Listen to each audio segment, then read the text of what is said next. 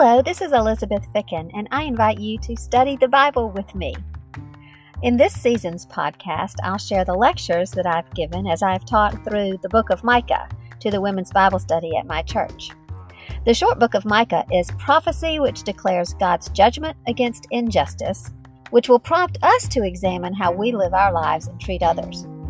The book of Micah also declares God's overwhelming mercy to forgive sins, and it unveils the Lord's extraordinary plans for the nation of Israel during the millennial kingdom when Jesus Christ reigns supreme. Micah's name means, "Who is like God?" The only correct answer to that question is no one. The message of Micah will lead us to know more about the character of our God and Savior, and will lead us to honor and adore them as they deserve.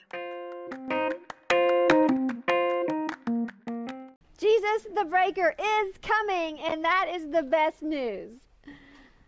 My last two talks have been about history, about the past. This is about the future, and we don't know when that future is going to happen. It would be at least, the grand finale of what I'm going to talk about is at least 7 years away from today if we get raptured in a few minutes. But God has given us this information about the future for our benefit. I don't know how this is going to benefit you, but just remember 2 Timothy 3:16 tells us that all Scripture is profitable for teaching, for rebuking, for correcting, and for training in righteousness. And remember that righteousness is related to justice, so our behavior could be impacted by what we learn from this, from the future that we'll talk about today. Righteousness and justice. That's about doing what is right in God's eyes. And you learned in your lessons this week that justice is loving what is good and hating what is evil. And the future that is coming will be the ultimate showdown between justice and injustice. The ultimate showdown between what is good and what is evil. It will be all-out war. And it is great to know that our good King Jesus will be the hero. He is the rescuer, and he is the winner of that war. And I hope he's already won the war that we talked about last week, the war against sin. I hope he's won that war in your life, and you'll continue to then declare war on sin as you see it rise up. So I also hope that the details that we're going to go over today will increase your faith in the Lord and your faith in Jesus. The Lord has made promises to Israel, and he's going to keep those promises. Well, I do hope that what we're going to look at will increase your faith in Jesus, who is mighty to save. And if he can handle what is coming in the future that is horrible, then he can handle what is happening in your life today. And I know there's so much going on. There are so many struggles and sufferings and problems and issues. What's happening in the lives of the Israelites? What did we see in Micah? We saw, number one, that the Jews they're scattered because of the attack from Assyria. The northern kingdom was scattered. Micah is prophesying that they will be exiled from Judah into Babylon. The Jews are exiled because of those two things, but also because of their rejection of Jesus and the destruction of Jerusalem in 70 AD. And Jews have been scattered all over the world since that time. They have been scattered and persecuted and run out of one country after another, everywhere they go. Well, what's going to happen to the Jews? What's going to happen to the nation of Israel in the future? And that's what I'm going to be looking at this morning. Number two, God promised blessings through the Abrahamic covenant. He promised blessings to Abraham, Isaac, and Jacob. And he promised in that land and blessing through the seed of Abraham. And blessing, that's a key word. Land, seed, and blessing. Those are the three items that are guaranteed through the Abrahamic covenant. God promised a kingdom, and he promised to be the king of Israel. He is the king of Israel. He promised to give the Israelites a large territory, and again, so many blessings are promised. Number 3, God promised to David, the Davidic covenant. He promised to David that he would always have a son on the throne. So God promised that the Davidic king, the son of David, would be king and be king forever. That's Jesus, and he is going to be king over Israel and reign from Jerusalem forever. Number 4, because of all this, Satan hates God. He hates God's plan, and he hates God's son, Jesus.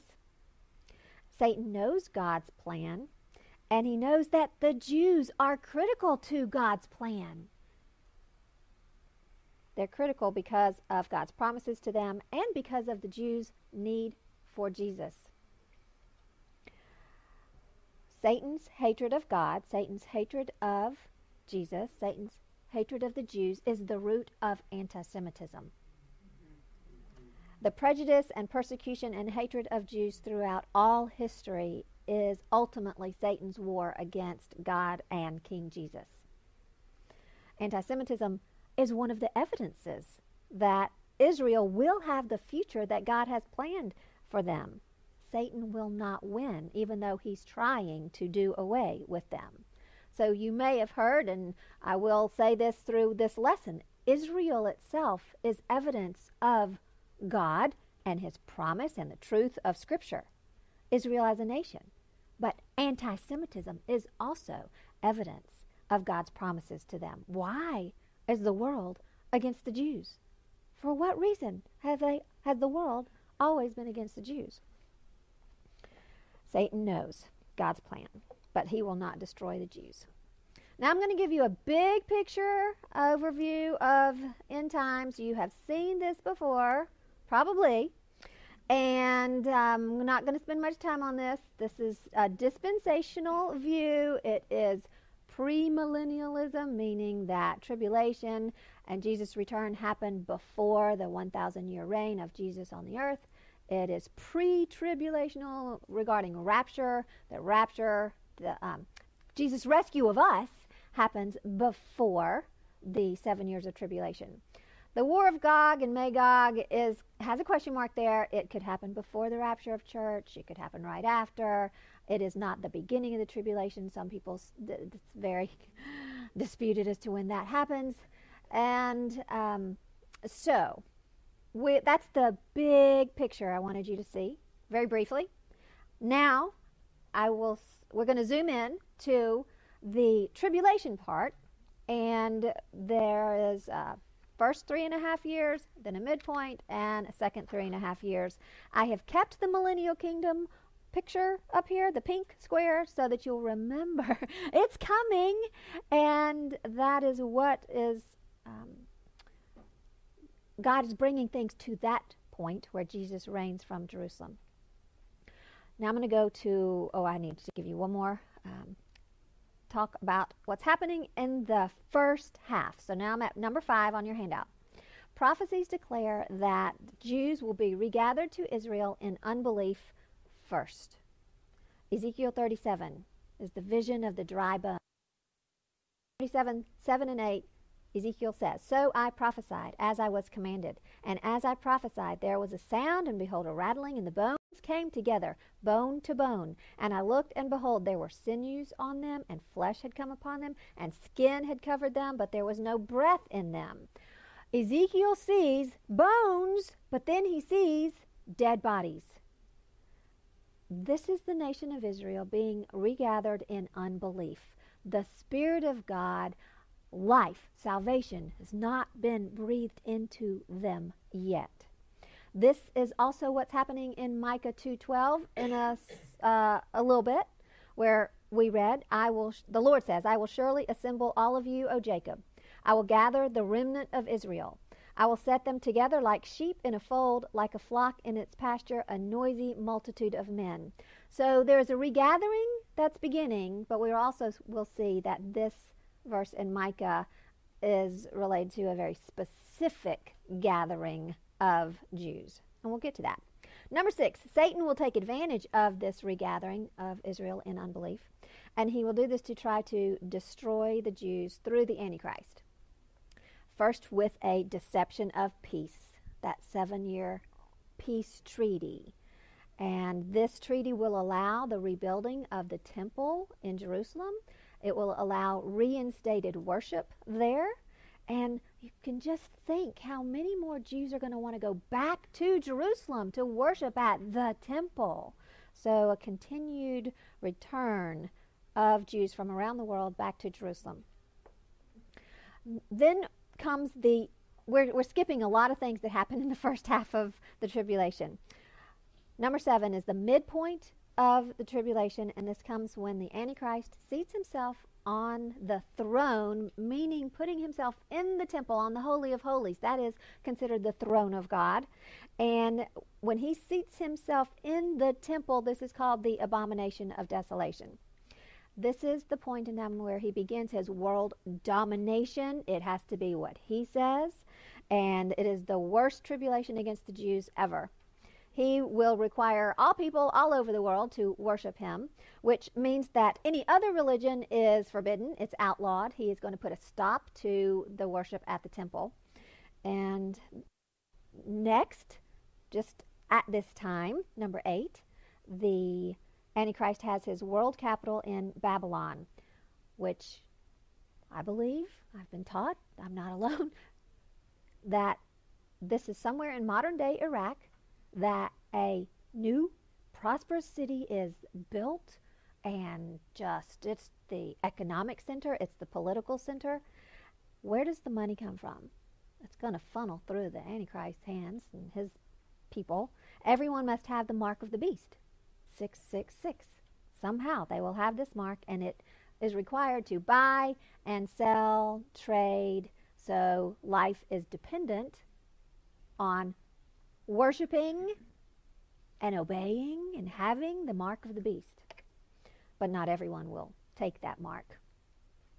Number 9 on your handout. During the 7 years of tribulation, there are 4 groups of Jews, according to Arnold Fruchtenbaum, who I am depending on a lot for this, but I have looked at many other sources who are in agreement with the view that I am explaining to you. So, Arnold Fruchtenbaum says of the 4 groups of Jews, 1 is unbelieving Jews. They're the ones that enter the 7-year covenant.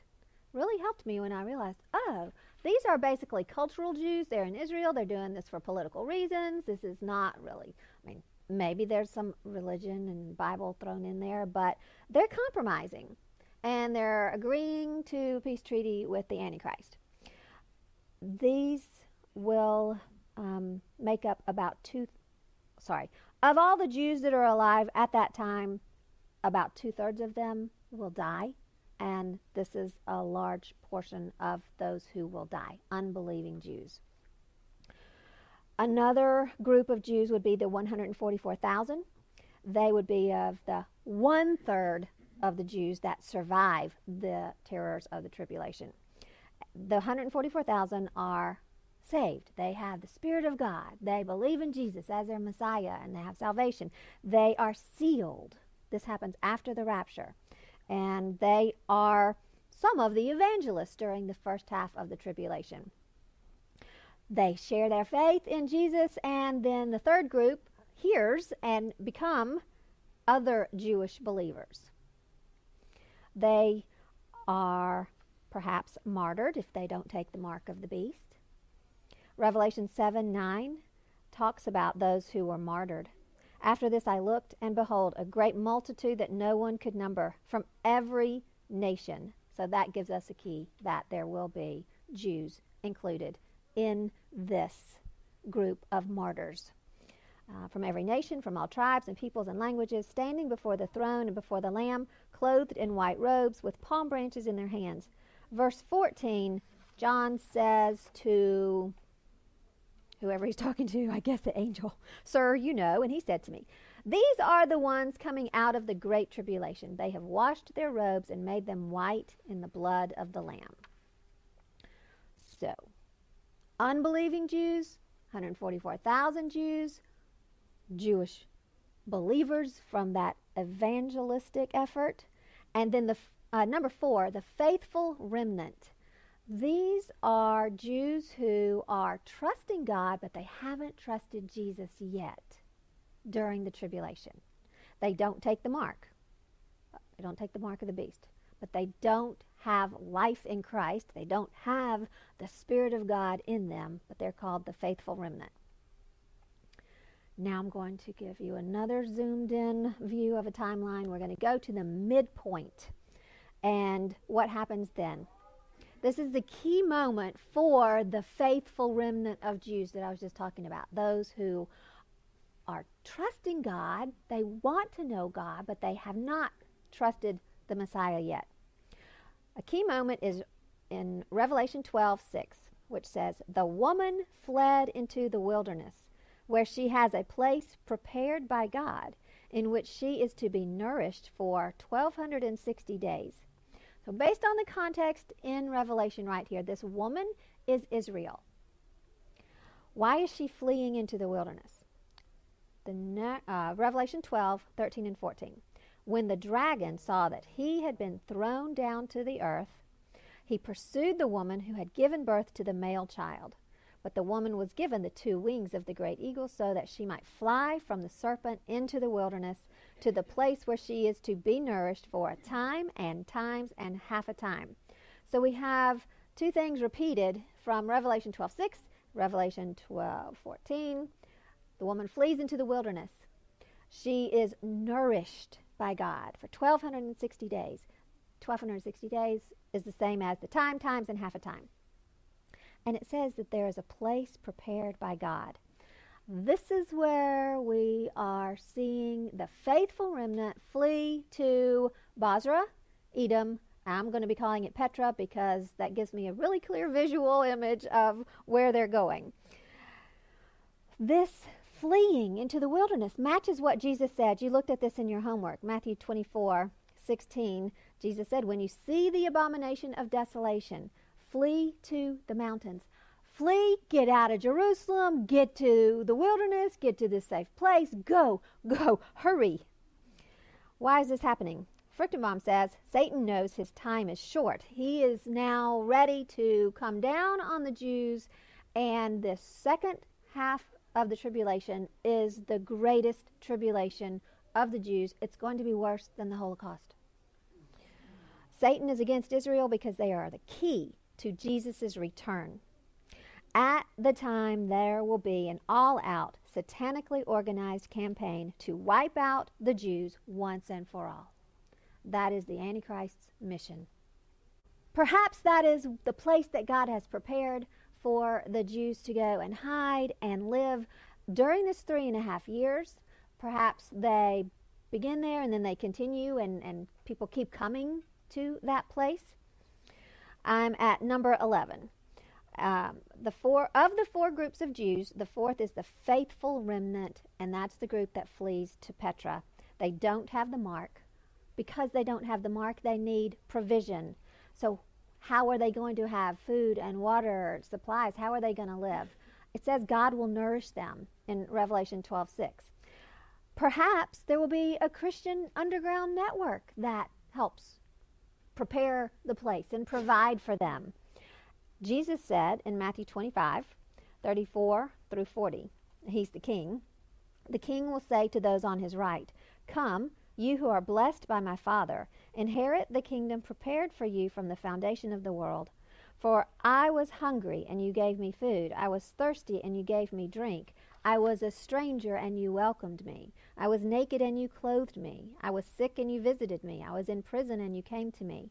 And then the righteous will answer him, saying, "Lord, when did we see you hungry and feed you, or thirsty and give you drink? When did we see you a stranger and welcome you, or naked and clothe you?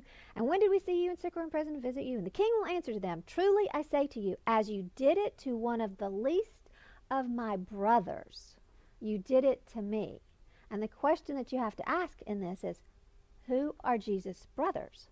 Well, Jesus is a Jew. So his brothers are probably the Jews, and it could be this faithful remnant. It could be, if you minister to Jews today, then you are doing the right thing. We can do that today.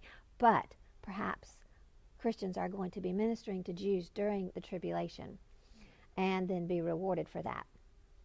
Next on the timeline, in the second half of the tribulation, the Lord is having his angels pour out the bowl judgments, horrible judgments, 7 of them poured out on the world. We're going to skip to the 6th bowl. There's a lot going on that I'm not talking about.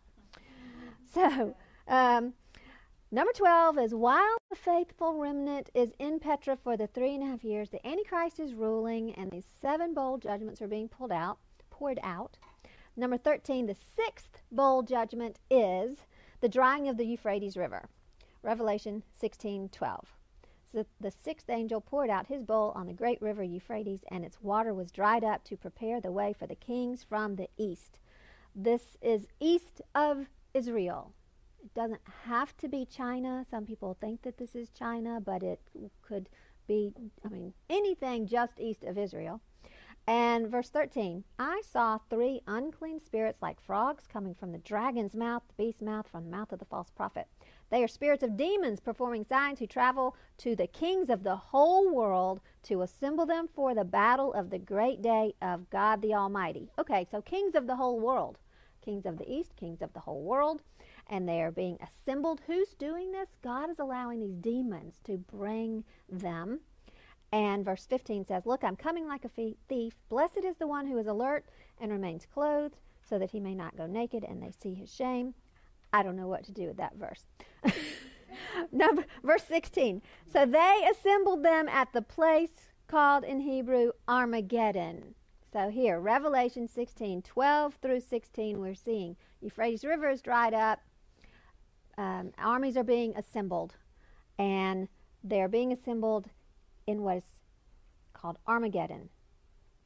Armageddon is technically Har Megiddo, Mount Megiddo. It's a mountain, it's a landmark in Israel, and at the base of the mountain is the Valley of Jezreel. It is huge, it is flat. There's an airport there right now, and this is a place where many battles have already been fought. The Antichrist will use this as a staging place to gather the armies of the world for the purpose of destroying all Jews living at that moment. The battle is not fought at Armageddon, so we really should learn to call it the campaign of Armageddon or the gathering place of Armageddon. Number 15, while the Antichrist is at Armageddon and gathering his armies, Babylon falls. So his capital city that has been rebuilt and is grand and prosperous, it falls, and there's so much about that, and I can't talk about it. Number 16, the Antichrist and his armies attack Jerusalem from the northern area, because Armageddon, the Valley of Jezreel, is north of Jerusalem. So he is going to come south and attack the Jews who are in Jerusalem. Which Jews are these?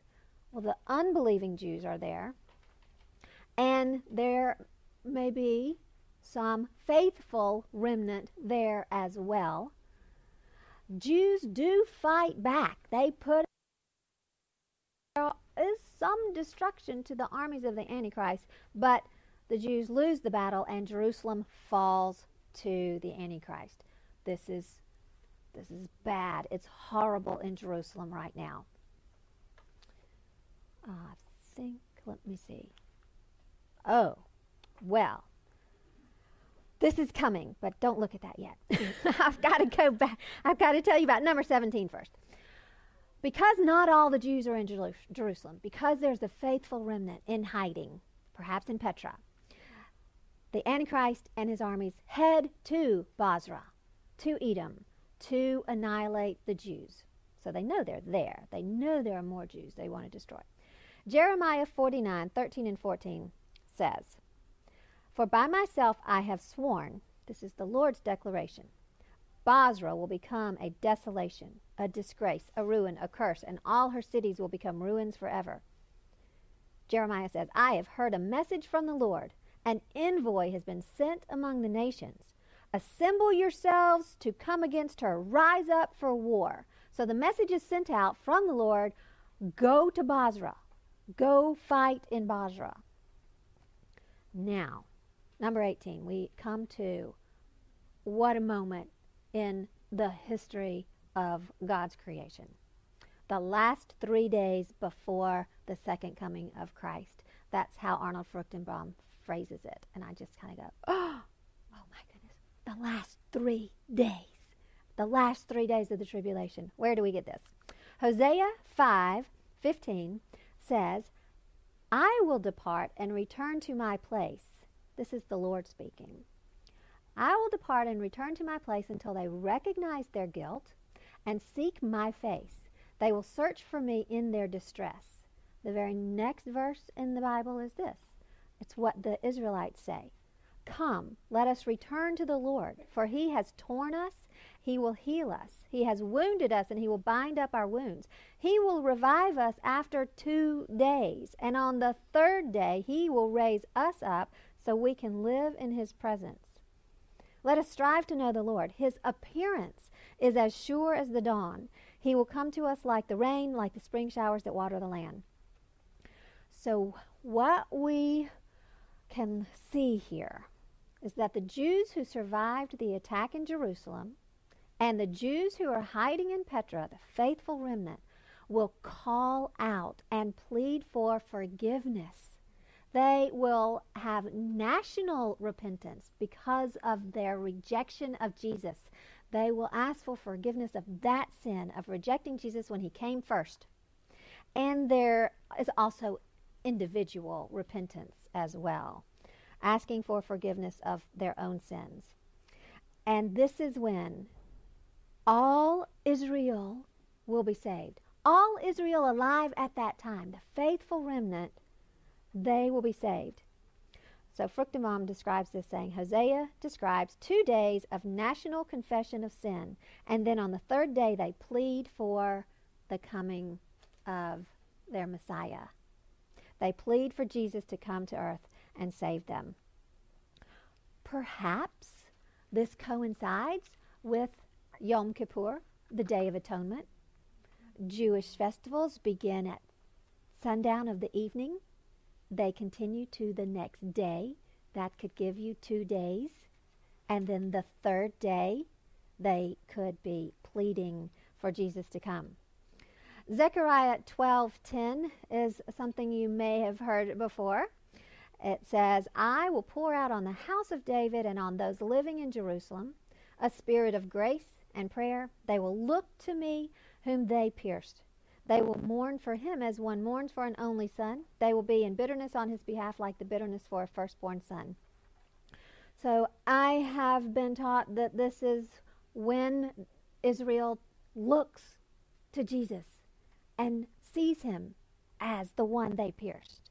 And this is the moment of repentance. In our Bibles, it may say they look upon Jesus. And it sounds like they actually see him. But the little word that is used in the Hebrew just is a little word, al. And it can be toward, to, not necessarily that I have to see you in person. So Fruchtenbaum says, before Israel will receive the cleansing of her sin, and before Messiah will return to establish his kingdom, the Israelites must first look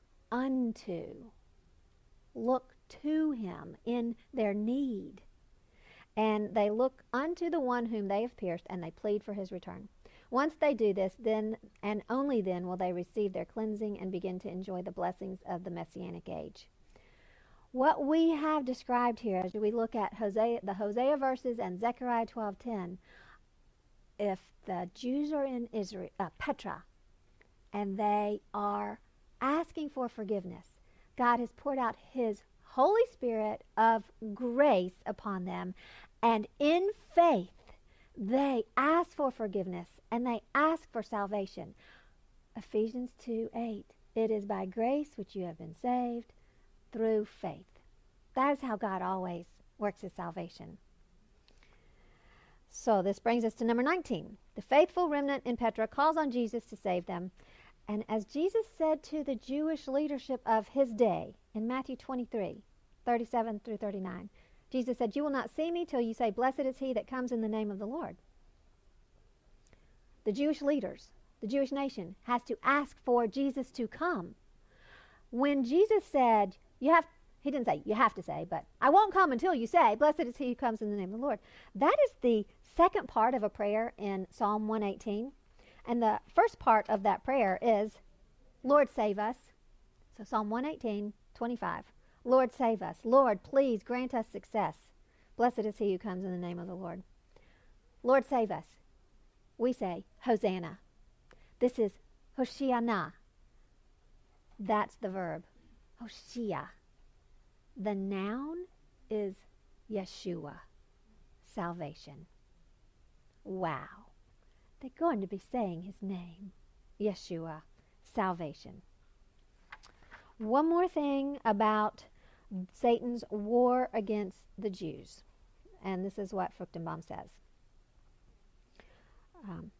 The Jewish leaders once led the nation to the rejection of the messiahship of Yeshua, and they must someday lead the nation to the acceptance of the same.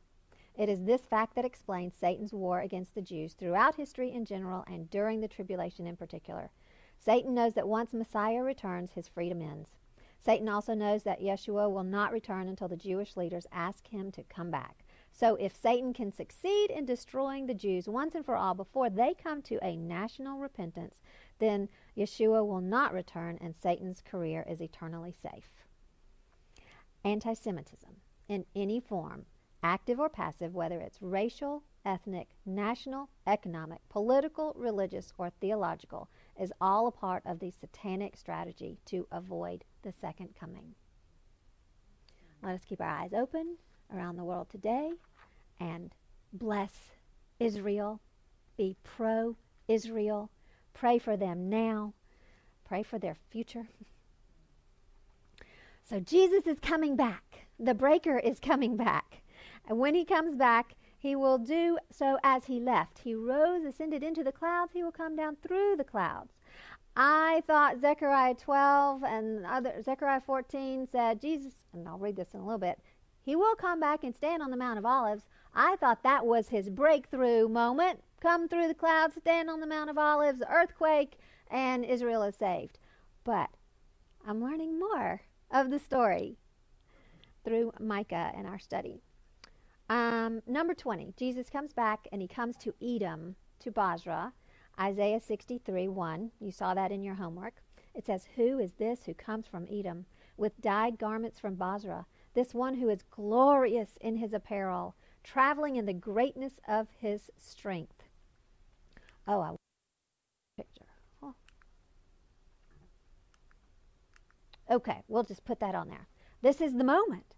He comes back gloriously through the clouds to rescue Israel, the remnant that is gathered in Bozrah, which is besieged by the forces of the Antichrist. They are finally able to break the siege because Yahweh the King, Yeshua, is leading them. And at this point, Messiah enters into battle with the forces of the Antichrist. Number 21 on your handout says that Yahweh saves the tents of Judah first. Zechariah 12:7 says that. The Lord will give salvation to the tents of Judah first, that the glory of the house of David and the glory of the inhabitants of Jerusalem may not surpass that of Judah. Tents are temporary dwellings, so you can see how that could be the people in hiding, in security in Petra. Petra is being used as this sheepfold, this place where the Lord's flock, the remnant, is gathered and secure. Number 22, Jesus slays the Antichrist. Hallelujah. 2 Thessalonians 2:8, the lawless one will be revealed, whom the Lord Jesus will kill with the breath of his mouth and bring to nothing by the appearance of his coming. So, Messiah defeats the Antichrist. Luther says, one little word shall fell him. And he begins to defeat the armies of the Antichrist. Fruchtenbaum. Number 23. While the battle between Messiah and Antichrist will begin at Bozrah, it will apparently continue all the way back to the eastern walls of Jerusalem, which overlook a section of the Kidron Valley, also known as the Valley of Jehoshaphat. So Jesus is marching from Bozrah up to Jerusalem, defeating the armies of the Antichrist. He's crushing the nations who are against him. And this is where it says the blood is as high as in 20. The angel swung his sickle toward the earth, gathered the grapes from the earth's vineyard, threw them into the great winepress of God's wrath. And the press was trampled outside the city, and the blood flowed out of the press up to the horses' bridles for about 180 miles. Where is there 180 miles? And how high is a horse's bridle? They say maybe about 4 feet high. Sounds like a river of blood that is flowing. And it could be flowing from Jerusalem to Basra. That's about 100 miles. So a round trip would be 200 miles. Or if it went from Basra to the Red Sea, Jerusalem to Basra to the Red Sea equals about 200 miles. So it could be emptying into the Red Sea. It sounds like massive bloodletting. I cannot imagine this. Something supernatural, perhaps. It may not all be human blood.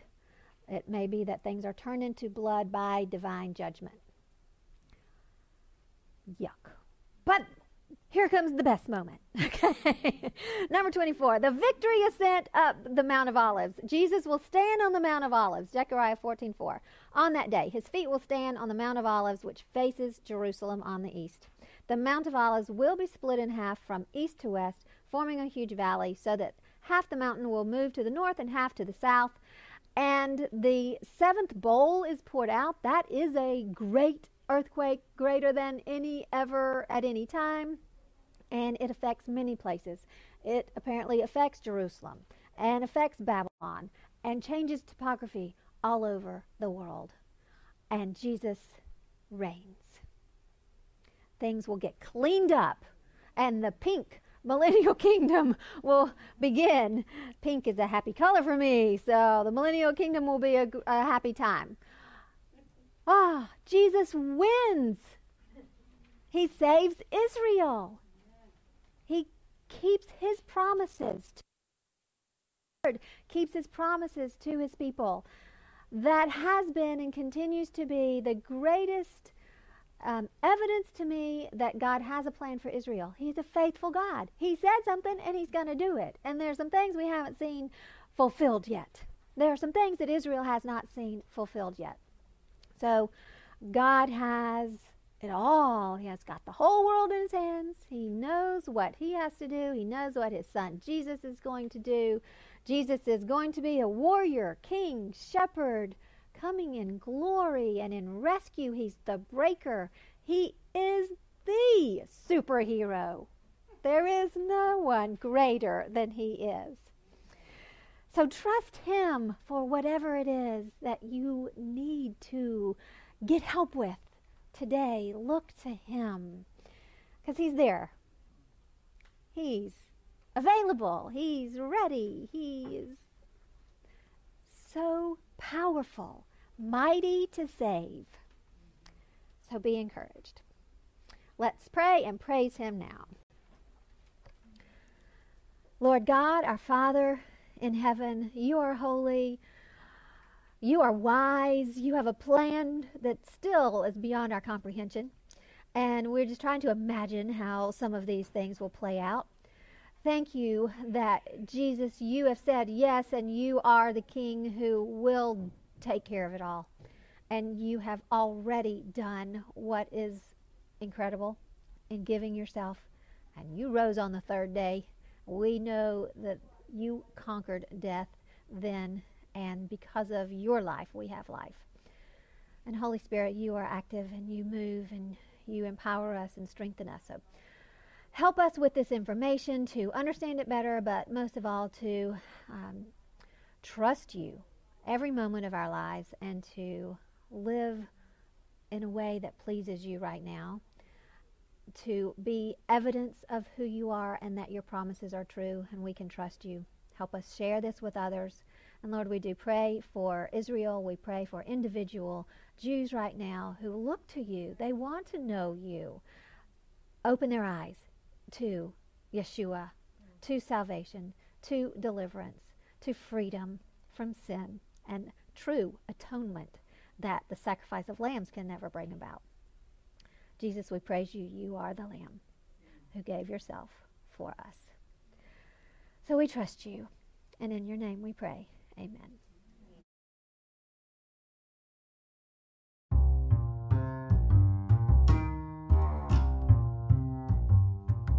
That's all for today.